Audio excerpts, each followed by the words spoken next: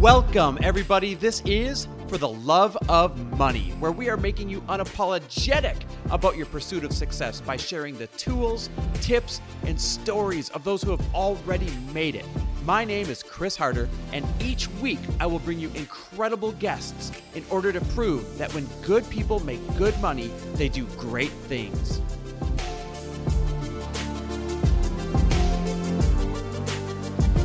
Hey everybody, welcome back to another amazing episode of For the Love of Money, and I'm so excited for today's episode because I'm sitting down with another TV star, Jessie Rodriguez. You know him and his wife Tina from HGTV, the show Vintage Flip. It's such an awesome show. I could sit and literally watch those home improvement shows for like all Saturday without even getting up. It's crazy how addicting they are. Before I get into the interview with Jessie, though, I want to remind you of the coolest thing ever. For years, people have been asking Lori and I to come together and do a life course using each of our areas of expertise and putting it in one place. Literally the roadmap to how we live our life, the roadmap to how we've gotten where we are. For years, we've been asked to do it. And for months and months and months, we have been putting it together. And it is finally ready. And you have the chance to explore how we have built our life, our relationships, and our financial abundance by breaking it down in the areas of your beliefs, your rituals, and your tribe. It's 9 weeks to a brand new life. You're going to absolutely love it.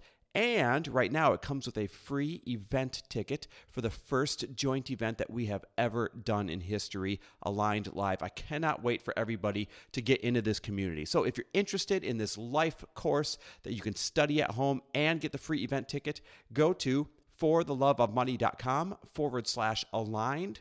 Again, that is fortheloveofmoney.com/aligned. I am in love with this project that we put together, and I know you're going to love it too. So as we dive into this episode, this really ends up being a great conversation just about life, quite honestly. Yeah, we talk a lot of TV, and yeah, we talk a lot about, what's it like to be this up-and-coming celebrity, especially as a couple. How do you deal with it, and what are your goals? But it's really just a conversation about life and success and ups and downs and how to navigate through them. You see, Jessie and his wife are successful real estate investors. And again, like I mentioned before, they are the star of the TV show on HGTV, Vintage Flip. But he tells a great story about how it always hasn't been this TV star life that they live right now. They have a great comeback story where they lost everything and they rolled up their sleeves and worked all these hours in order to make a comeback in just 18 months. It's really inspiring. And we talk about fame and being on TV and what working with your spouse is like and how to navigate working with your spouse. I know that's a really popular topic for so many people.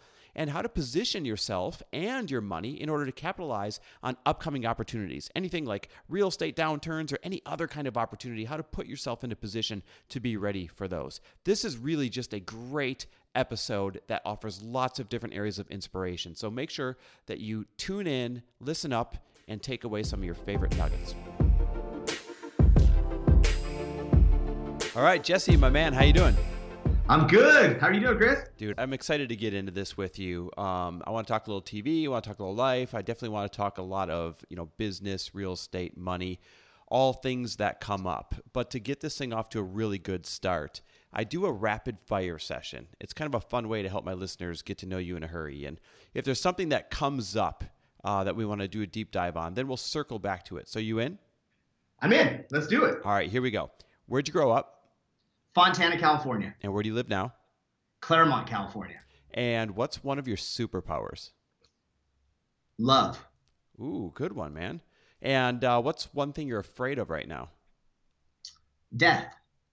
Interesting. And what's one of your favorite books? Crushing It by Gary Vee right now. Oh, good one. That's a great book. Have you met Gary, by the way? I met him twice. Pretty cool guy, right? Like he brings all the energy into the room with him and then sucks it all out when he leaves. That's exactly how to define him. Like you're trying to take it all in as he's giving it, and then he leaves, and you're just like, what happened? He's amazing. All right, one regret you have. Man, I don't just not going into business sooner by myself.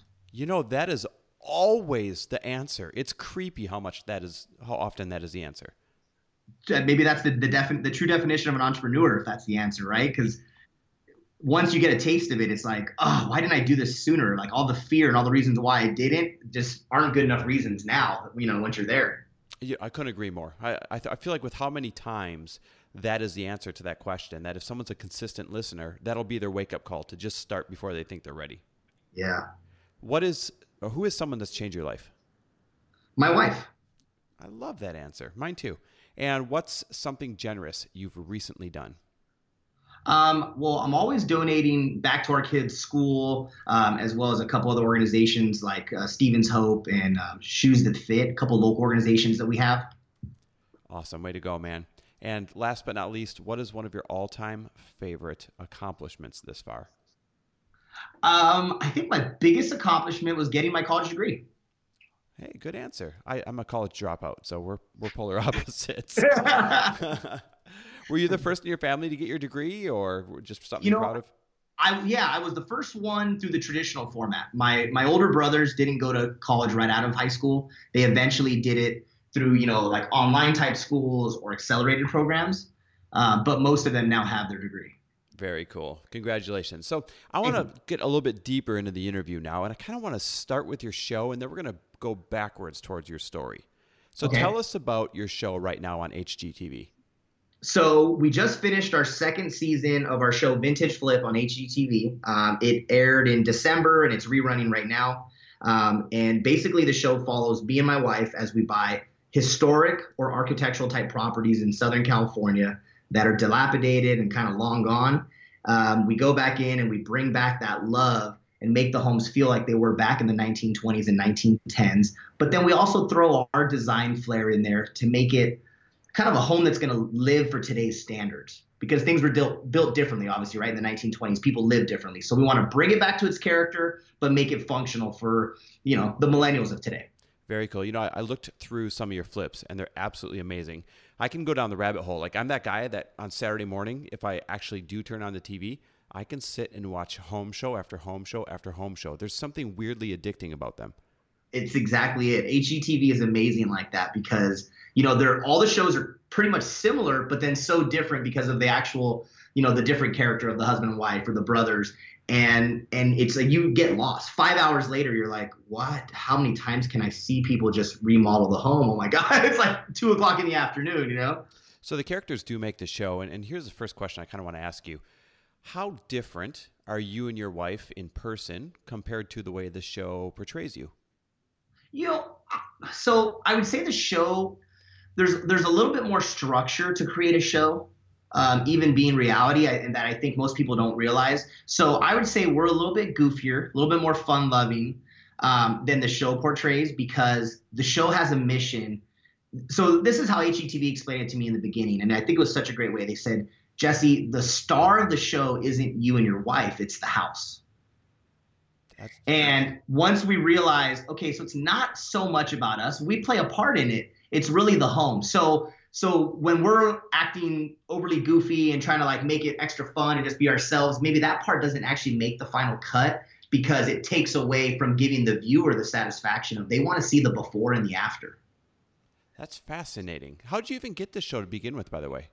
So we are friends, or were friends, with Tarek and Christina, who had a show on HGTV called Flip or Flop. Sure, totally know them. So Tarek and I started in the business together when we were 19 years old, working at the same office. Weren't really great friends at that time, but that's where we first met each other. And then a decade later, we reconnected and our wives hit it off, and they had a daughter, we had a son, and we just started like vacationing together. We bought rental properties together, and they were in their first or second season of their show, and we guest starred on an episode.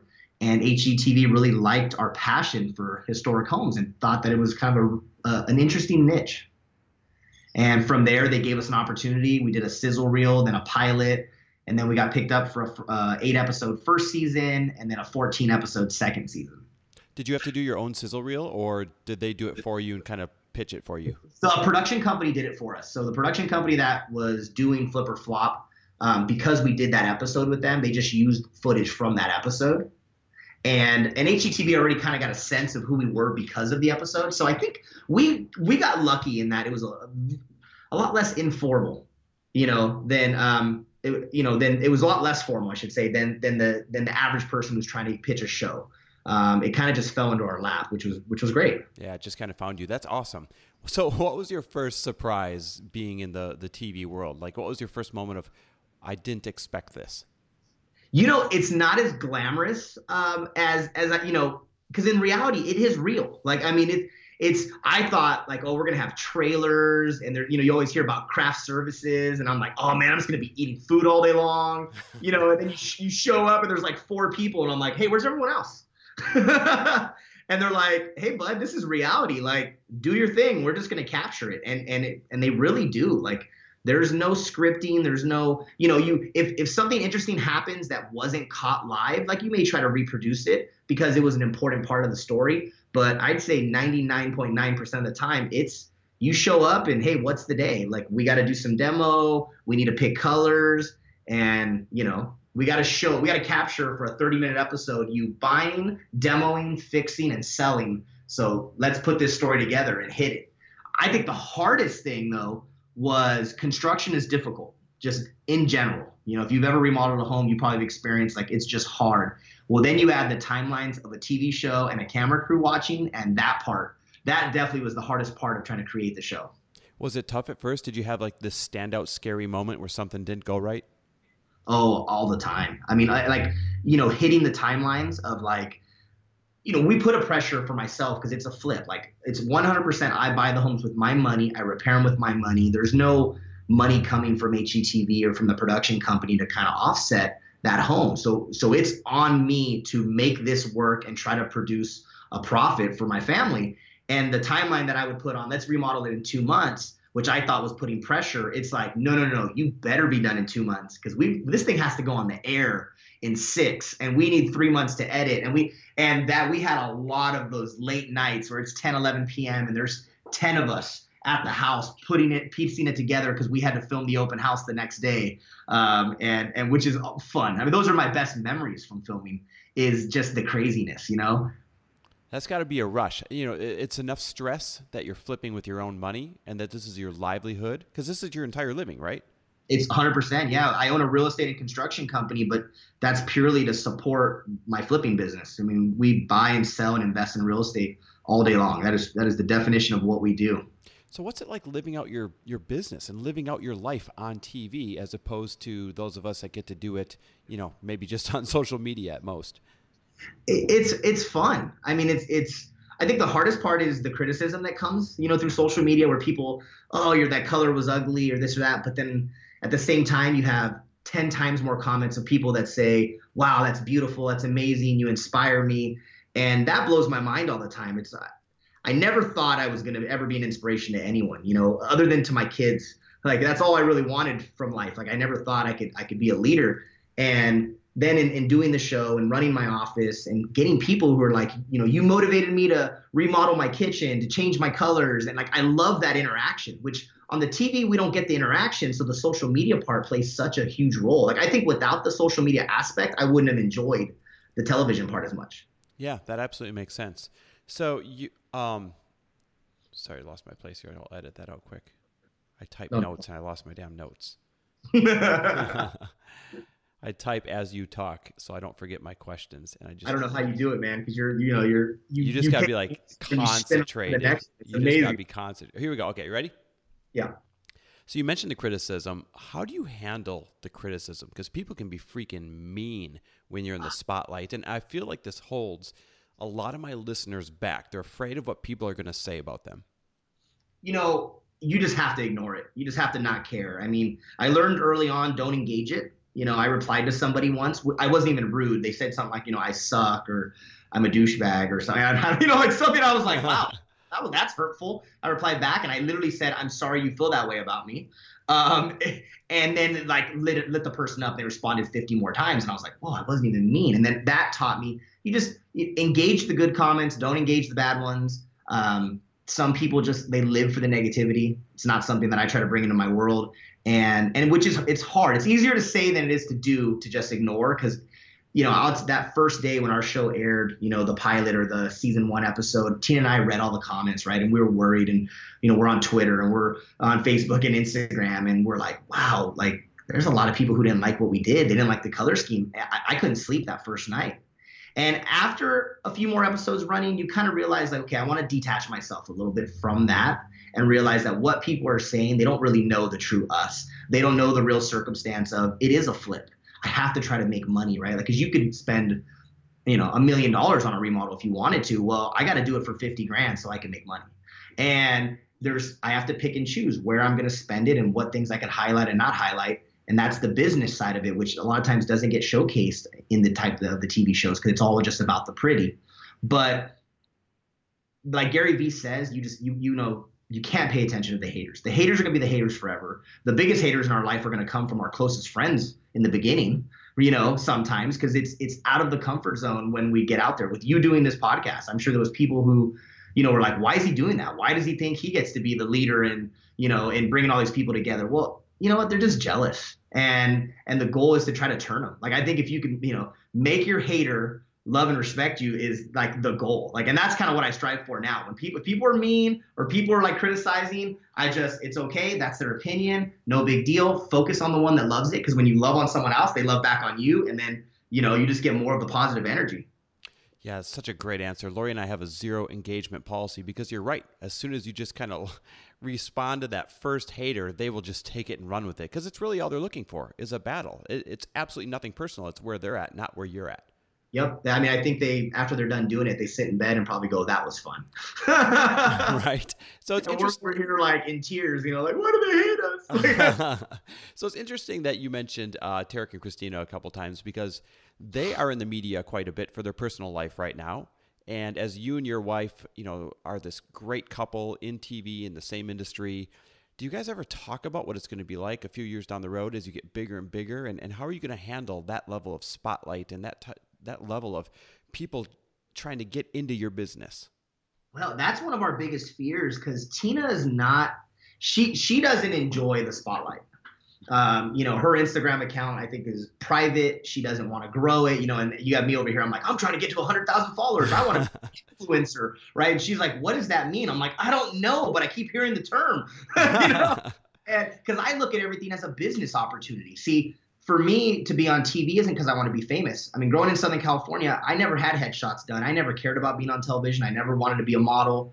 Like, I always just wanted to be in business. Like, I wanted to work hard and try to make money. And then when I realized, TV is a vehicle for that, right? And TV is now a vehicle for me to grow my Instagram, which means I can then, if I can buy more flips because people know me, that's the only reason I'm doing this, or if I can share the message because I'm a big believer that everyone should invest in real estate. And Tina does not, like, she is like, I hope nobody knows who I am. When people recognize us, she literally gets embarrassed. She like, so we hope to not get to that level of fame. We would rather be the secret person, the secret agent. But I guess there's a chance that it could happen. We could become, Chip and Joanna, right? But they're at that next level. I mean, they're the nicest people there are out there. And there's even like articles that have come out about them. And you're like, how does anybody even say that about them? Like, they are like the most wholesome family there is. And I guess that's just, stuff like that helps sell more magazines. So I don't know how. I think the first time we get bad press will be when we probably bounce out of this and get out of it because it's not our ultimate goal to be super famous. I just want to have a successful business. That's a really interesting response because once you're in it, right? And there's this tipping point where you go from working hard to get noticed and working hard to have a successful business or a successful show to all of a sudden everybody will know you. And you don't quite get to dip out a lot of times before that tipping point. It just kind of happens and you wake up one day and you're there. So if you wake up one day and you're there, especially with Tina's desire to kind of remain more anonymous, how do you think you're going to handle that? Man, luckily we're very close family. We communicate a lot. And I think it'll just, we'll put our blinders on like a racehorse and just try not to pay attention to all the outside stuff. I mean, we really are low key with our personal life in the sense that people would have to dig real deep to try to find any drama with us. I mean, unfortunately for other people that have had the press like sometimes it almost feels like the people want the press. Mm-hmm. And if you engage it as well, then they jump on it more. Like, we don't have a publicist. We don't want a publicist. Like, we just feel lucky to be doing what we do for real. Like, we actually truly do flip, stumbled upon a TV show And if we get picked up for a season 3, 4, or 5, then that's amazing. If we don't get picked up for another season, it's still amazing because we got to have 2. And we really just are just humble about it, I think. So I don't know. Like, I don't know. It's hard to, I don't know what's going to happen if any bad press ever came out. It would probably hurt us because we're very sensitive. Tina and I, we both say that all the time. We're like, we're not cut out for this because we're sensitive people. And I think that's why I answered like my superpower is love, because it's just way too easy to be mean and negative. And it's like, I just got to avoid it at all costs. Yeah, great answer. Great perspective. Now, I would say at least half my listeners are entrepreneurs with their spouse. Not the same business like Lori and I, or like you and Tina, but they're both entrepreneurs in the house. And it can be really tough to both have a romantic relationship and a work relationship with your spouse. So you're the realtor and Tina's the designer. Yep. Just like Lori and I, she has her roles, I have my roles. How do you guys make it work as a successful couple in business? We can compartmentalize. She has her roles, but her roles don't take up the whole day, and my roles don't take up the whole day. So it's very easy to time manage and plan and go, hey, 123 Main Street, this is where we're at. What do you think? She gives me her insight. Then I do this part and this part, and then it's kind of done. She doesn't need to be out in the field as much as I am or our staff. So she has such an active role with the kids. Today, our son had his spring sing at his preschool, and she was there she's been decorating for the St. Patrick's Day party, and she's doing all that mother stuff still, but still has an active role. And just like that little bit of separation gives us that balance to where we're not, working together all day long, then going home and talking about work. I mean, we don't even talk about work at night. We really, one thing that I focused hard to build on was a good team around us. And there's a lot of players in our company that handle roles and support. Like for yourself, everybody might think that maybe you're doing everything, but you have probably some great staff that are around you to help support you. And by passing on some of those roles, you don't have to be both of you so involved as much anymore, but yet you still are the main decision makers. And that's kind of where we are now. Back a few years ago when it was more just us, you were kind of talking about work all day long. And the goal was to get to this point now where everything's running smooth and we don't have to be at each other's throats or doing all the designs at night anymore while we're watching Netflix. Now it's like we watch Netflix. we just get to relax and unwind and kind of have that downtime. So it's just a patience thing. In any business, it's harder in the beginning, and as you move into the later years in your systems, then you're able to get that balance. So that's where we are right now. We've found that balance by bringing in other players to help us so that we're not the only ones doing everything. Wow, great advice to everyone listening out there. It's your team that you assemble around you that's going to make or break your long-term success, isn't it? Yeah, it is. So you've got an awesome rags to riches story. Mind sharing that with us? Yeah, I grew up in Fontana, which is not a wealthy part of Southern California, but I was raised from hardworking parents. My mom and dad were born in Cuba, so they're immigrants. They moved down to America in the mid 60s. Me and my 3 older brothers were born, and we just always our perspective on life, I think, is very different than a lot of people. We weren't entitled to anything. I saw my dad. My dad was an entrepreneur. When he came to America, he started as a butcher, as a meat cutter, and then decided to open up his own meat market. So we were raised in that business. I mean, my whole life, you went to school, you walked to the market, and you worked at the market as a 3rd grader or 5th grader. We didn't have that normal childhood of, Little League. And, and it's funny because now as the coach to my sons in Little League and in soccer and doing all those things, you'd think someone could maybe have resentment. I have no resentment towards my parents. I love what they instilled in us, the hard work, the fight in us. And so we were raised doing that. So when the time came and I went to college, I knew I wanted to do something. I jumped into the real estate mortgage industry. And I was doing that at a young age, at 19 years old. I started making money, and then the market crashed. Tina and I were already dating. I met Tina when we were 18 years old, first quarter of freshman year in college. So we've been together since day one. And so she's been part of the journey, and we got engaged, we got married, and the market crashed. And I was 25 years old. I had no idea that this could even happen. We were just oblivious to it. We had to walk away from our home. We short sold it. We moved in with her mom and dad. My car got repossessed. Actually, a friend was over our house, and you hear the noise. I'm like, what is that? I look out the window, and I'm like, oh my God, my car, And it's funny. I was with this friend a few weeks ago, and we've never talked about it. He was at my house, and it happened, and he never mentioned it. Like, what a great friend, because didn't want to embarrass me. And 10 years later, I'm like, do you remember when you're at my house? And he's like, yeah. He's like, I just never said anything. And I'm like, yeah, it's because you're a friend. Like, you didn't want me to feel ashamed. And I think I've always been surrounded by those kinds of people. Our parents, my dad gave me his car. Tina's parents had us move in with them. My brother gave me money.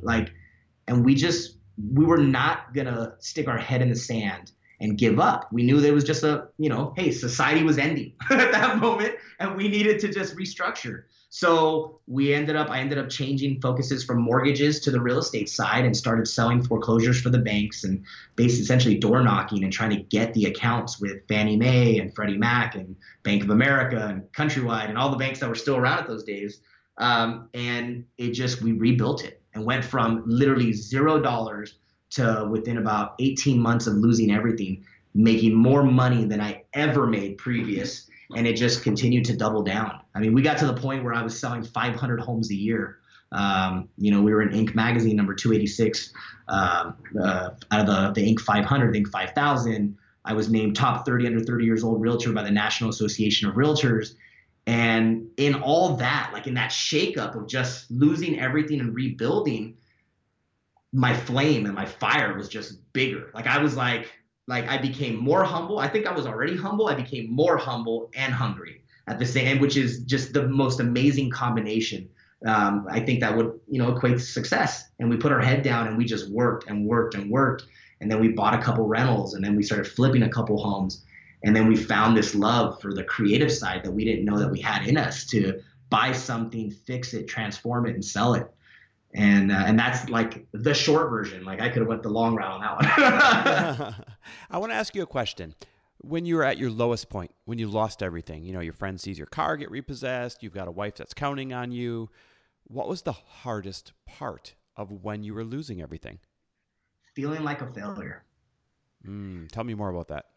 Feeling like a failure, thinking to myself, Tina had all the trust in me. Maybe I'm old school in my mindset. I'm my job was to provide. I need to take care of her, and I'm a failure. And I remember thinking to myself, oh my God, her parents are gonna hate me. They're gonna think why did she marry this loser? And it was the exact opposite. Everyone around me rallied to be my biggest cheerleader and go this isn't you. This is the market. This is society. This is what's happening. What's gonna define you is how you recover from this, not that you went through it. And Tina was working as an intern, as a marriage and family therapist. She has her master's degree in psychology, and she was making $4,000 or $5,000 a month. And we literally survived off her money, paid off debt, lived with her parents. And when I say fire, it was fire. I was this is not going to define me. I will not stick my head in the sand. I'm going to become bigger than ever. So I started working at a mortgage company, right? Just to get a little $2,000 a month draw against future commissions. I started selling timeshares at night. So I'd work from 8 to 5 in a banking mortgage industry type job, because I had my own mortgage company and I left it and I had to go back to the corporate side to basically just get a job. Then I started selling timeshares from 6:30 p.m. to 11:30 p.m. in Pasadena. Then I would come home and I would work on the computer till almost 3, 4 in the morning, researching how to sell foreclosures, what I have to do. I was determined to not be a failure. I was determined to bounce back. And I think because of all the love that my family and friends kind of rallied around me and believed in me, it's what gave me the will to do it. Nobody beat me up. It's easy to, when someone fails, to go oh, I told you, it's harder than you think to be an entrepreneur, man. But it was the exact opposite. Everybody was this is nothing. Hurry up and get back up. You got this. Listening to that, you could do anything. Man, how long do you think you were in a mental funk where you kind of beat yourself up over the low point that you were in compared to when you woke up, so to speak, and said, all right, I'm making my comeback? Was it instantaneous, or were you down for a little while? It was pretty quick. A week or two. So is it something that's just in you, or was it all the people around you that didn't allow you to have that time? I think it's in me. I've always been a positive person. I've had my issues growing up. In college, when I went to college, I had too much fun and got kicked out of the university my first year, which I don't think that's published anywhere. I don't think I've ever told anybody. So you're the first to know about that. Obviously, Yes, heard it here first, folks. yeah. So I mean, and I think that's why college is such a big thing to me. Like I took it for granted that first year and got kicked out of Cal Poly for not, and basically said, you know what, who am I? This isn't me. I reapplied for college all over again with with my high school GPA. Didn't say that I went to Cal Poly. That first year basically disappeared and got into a different university and then graduated from there. I mean, it's like you can't really keep me down for some reason. And I just, it has to be something that my mother and father instilled in me, because my three older brothers have the same thing. We all have that same personality of fighting. Like not about being a winner. Like it's not about winning or losing. It's just like, I know I want something bigger and better in this world, and I know I can achieve it, and no one's going to tell me I can't. And I don't know how I'll get it. I'm not smarter than anybody else. I've never flipped homes before. I never sold homes prior to me doing it. Like I just jumped in and did it and did the research. I mean, I spent hours and hours online learning how to sell foreclosures and buying every little list that somebody would sell. All day long, people don't want to invest in their own business or in their own future or their knowledge. And it's like, well, how else do you learn?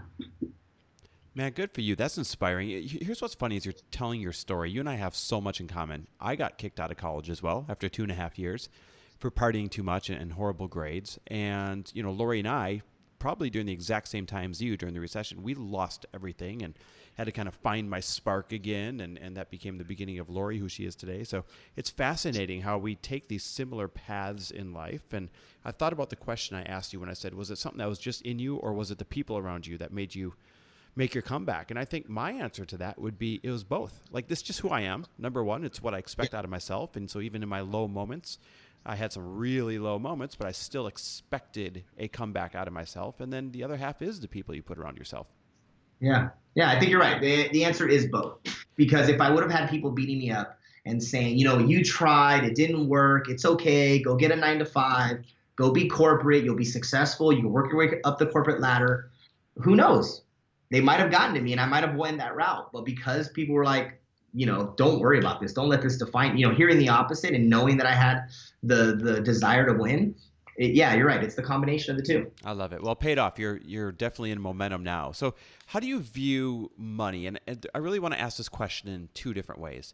One, while you were growing up and your parents were making you work really hard instead of being in, little league or anything like that, how did you view money growing up? And then how do you view it now? Well, so when I was little, not having any money, but I never wanted for anything. Right? Like we got the new clothes when it was time to go to school and stuff like that, maybe just not in excess. But I definitely appreciated money. But I knew that once I was going to get money, I was a spender. So from at any point when I was little, if I got anything, I wanted to buy it. I wanted to buy the coolest clothes. I wanted to buy the toys. So, and that's carried on to this day. Like you would think I would say I'm a huge saver, which I am through the fundamentals of what I've learned and what you need to do. But we definitely splurge on stuff. Tina and I will not hold back. If we want something and we can afford it, we will buy it. And I feel like it's because I do feel that I work so hard that I deserve, and that's something that's probably been raised because we didn't have a ton when we were young. Mm-hmm. So now if I wanted to get a Porsche and a 911, I bought one. Like I didn't have to call Tina or ask for her permission. I showed up with it and she was like, it's amazing. Cool. But at the same time, I have all my ducks in a row though. See, I won't step out of line and say, I'm going to go buy this, because I need it. I need to justify it for myself. It's going to make me feel better when I don't have money in a savings already, when I don't have investments that are working for me. So I definitely value money. I reinvest it constantly, but we don't hesitate on going on a vacation that, maybe is going to cost $25,000 for, a week and a half, 2 weeks to go to Hawaii or Cabo, because I want my boys to experience that. Like, I mean, if this interview was with my 6-year-old and you said, "What's your favorite hotel?" I'd be like, "Montage." You know. Great hotel, by the way. Good answers. Your kids have good taste. I want to ask you a question. You said you're a spender versus a saver. When you reached rock bottom during the recession, of course, a lot of it was the recession, but was part of it that you were too much of a spender back then? Well, at that point, I wasn't a huge spender, but I was a reinvestor. Like, I definitely put a ton of money constantly back into the business and didn't value enough of having the savings. So we all talk in business that you should have 6 months worth of your bills, right, in a bank account for your business, separate from your personal bills. I definitely didn't have that. So when the market caught me, and I was unprepared, which is the exact opposite of now. Like, I am ready for any downturn, recession. Like, I have an excessive amount of money in my personal savings. I have my business savings. I have tons of investments that I can tap. And in those years, I was 25 years old. I was building. I was just coming up, just starting to make money. And I probably did spend foolishly. Like, I probably, everyone could save more. Everyone could buckle down and tighten it up a little bit, like the way my parents did. I mean, we didn't go on vacations as a kid. We didn't go out to dinner. If I put that model into my family today, we'd have $50 million or something, right? You know what I mean? Because we definitely eat out way too much. We definitely go on too many vacations. But that's that work-life balance that I'm trying to create for my family, where it's like mommy and daddy work hard, but we also will play hard. But our financial pyramid is intact, and we have our foundation, set pretty good. So that's the difference of, I think, being mature and learning. If I didn't go through that downturn, I may be today getting caught in the next one. But because I saw it and it happened to me early, I'm grateful for that, because I've restructured, I've learned more. I've really taken the time to realize, what do I have to do to be ready so I can not just survive. See, I don't want to survive the next downturn. I want to capitalize on it. What great advice to put yourself in position to be able to capitalize instead of be a victim of the next downturn. Exactly. I think most people, if they just survive it, they're going to be like high-fiving themselves, which is a great accomplishment. But I know I'm going to survive it. I'm ready for that. My thing is, how do I capitalize and double down or quadruple down on the investments that I've made now to then, right? Because we know more millionaires are made in a downturn than in an upswing.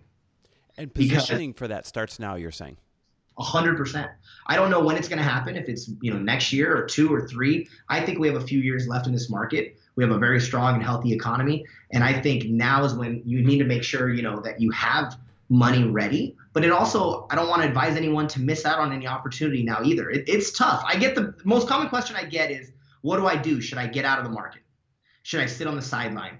And you'll hear some people say, yes, you can start selling now over the next 12 months. And other people say, but you will miss other deals. So I think it's all about the strategy you have on how long term it is. If you're me and you're flipping, I get in and out of deals in 90 to 120 days. I don't need to exit the market, because my model is to exit the market constantly and quickly. I'm not looking at, okay, I'm buying an asset or a building and I want, it's a 7 to 10 year play on it. Where if I did that, I would lock up my money for a long time. But at the same time, it's okay if that's the plan, is to lock it up for a long time. So I don't care if it goes up or down. So there's just so many investing strategies that different, real estate investors can take. That's why I love flipping so much, is because I'm constantly in and out of the market. If the market dropped today, you couldn't wipe me out because of it, right? Because I've got properties that are, half of my properties are on the market or in escrow, the other half are in rehab, the other half I'm buying. So I walk away from the ones I'm buying. All I'm losing is my good faith deposits on those. The other ones are in escrow. I'll probably get out of those. Maybe I got to do a price adjustment, but I can still get out. I'm only caught with 1/3 of my portfolio that's maybe in rehab, which I got to finish off those rehabs, and then I just turn them into rentals instead of flips. I'm wiser today on how to look at the market and how to analyze it. And I just have a better plan than I did before. Great advice on how to position yourself and how to view money as this tool and how to premeditate how you're going to use this tool. It's really good advice. Who do you look up to for all this advice?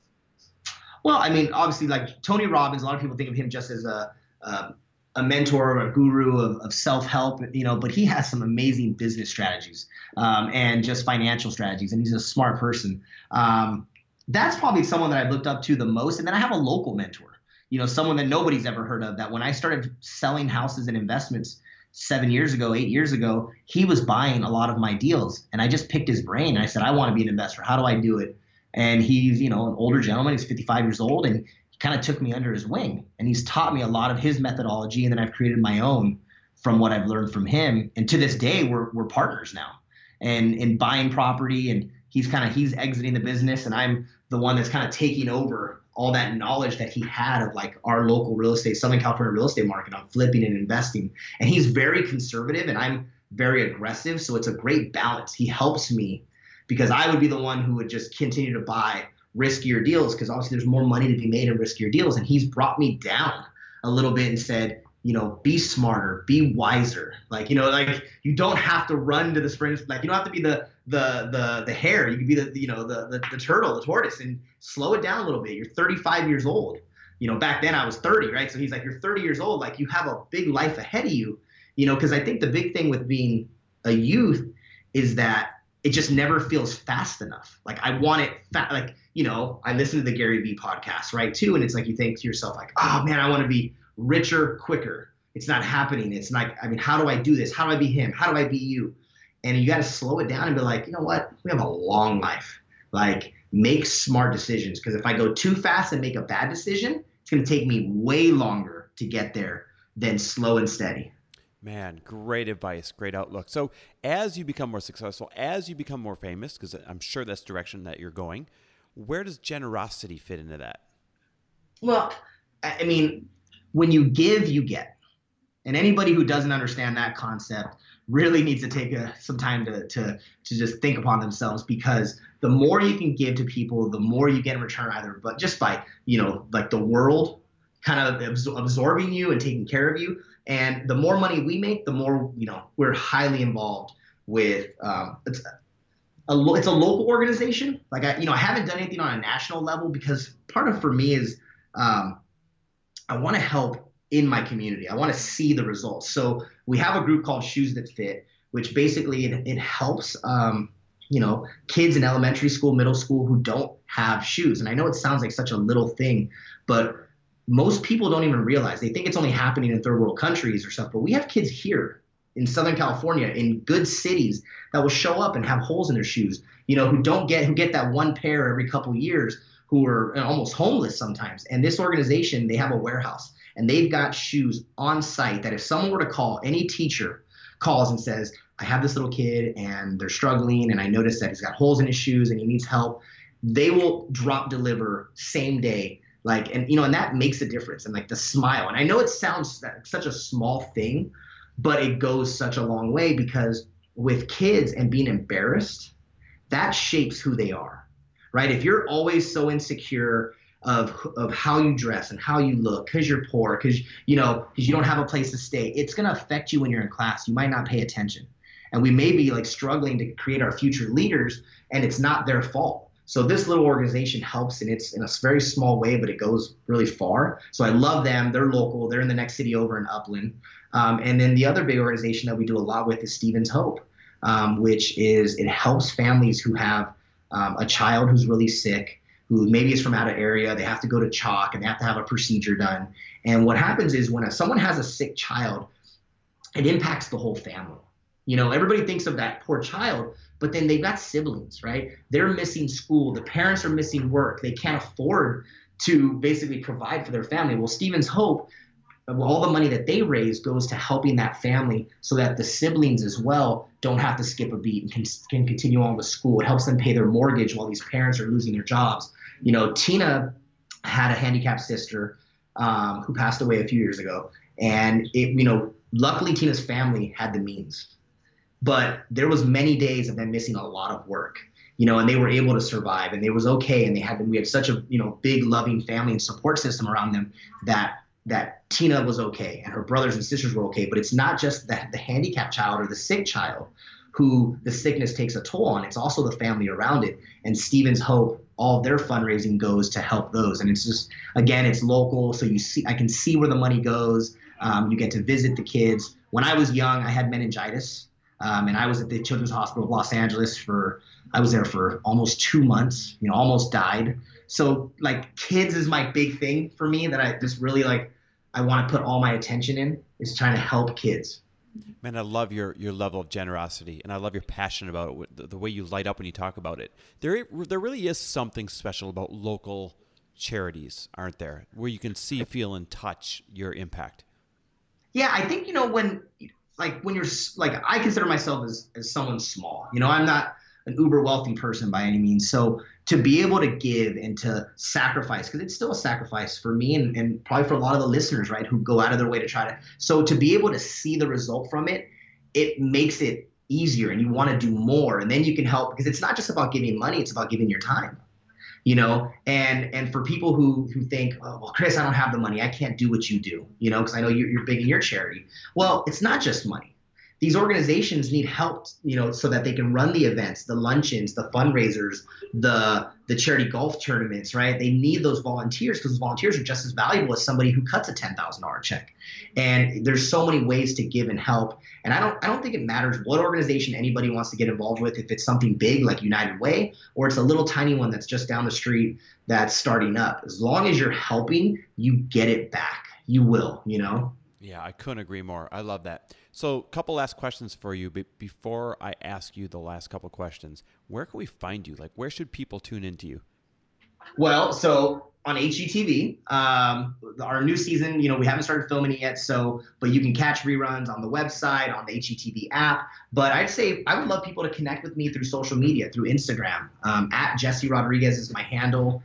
I'm active. I manage it myself. I talk to people. I love talking about real estate and investing and trying to share the message of everybody. Like, it's changed my life, and it can change everyone's life. If we think about our families, and like, the one investment that most of our families have done is buying their own primary residence. And that little concept of buy this home, pay it off over 30 years, and it goes up in appreciation, right? You have a write-off, so it helps you with your taxes, and you have shelter. You have somewhere to live. And the one thing that everyone in America will always need is a place to live.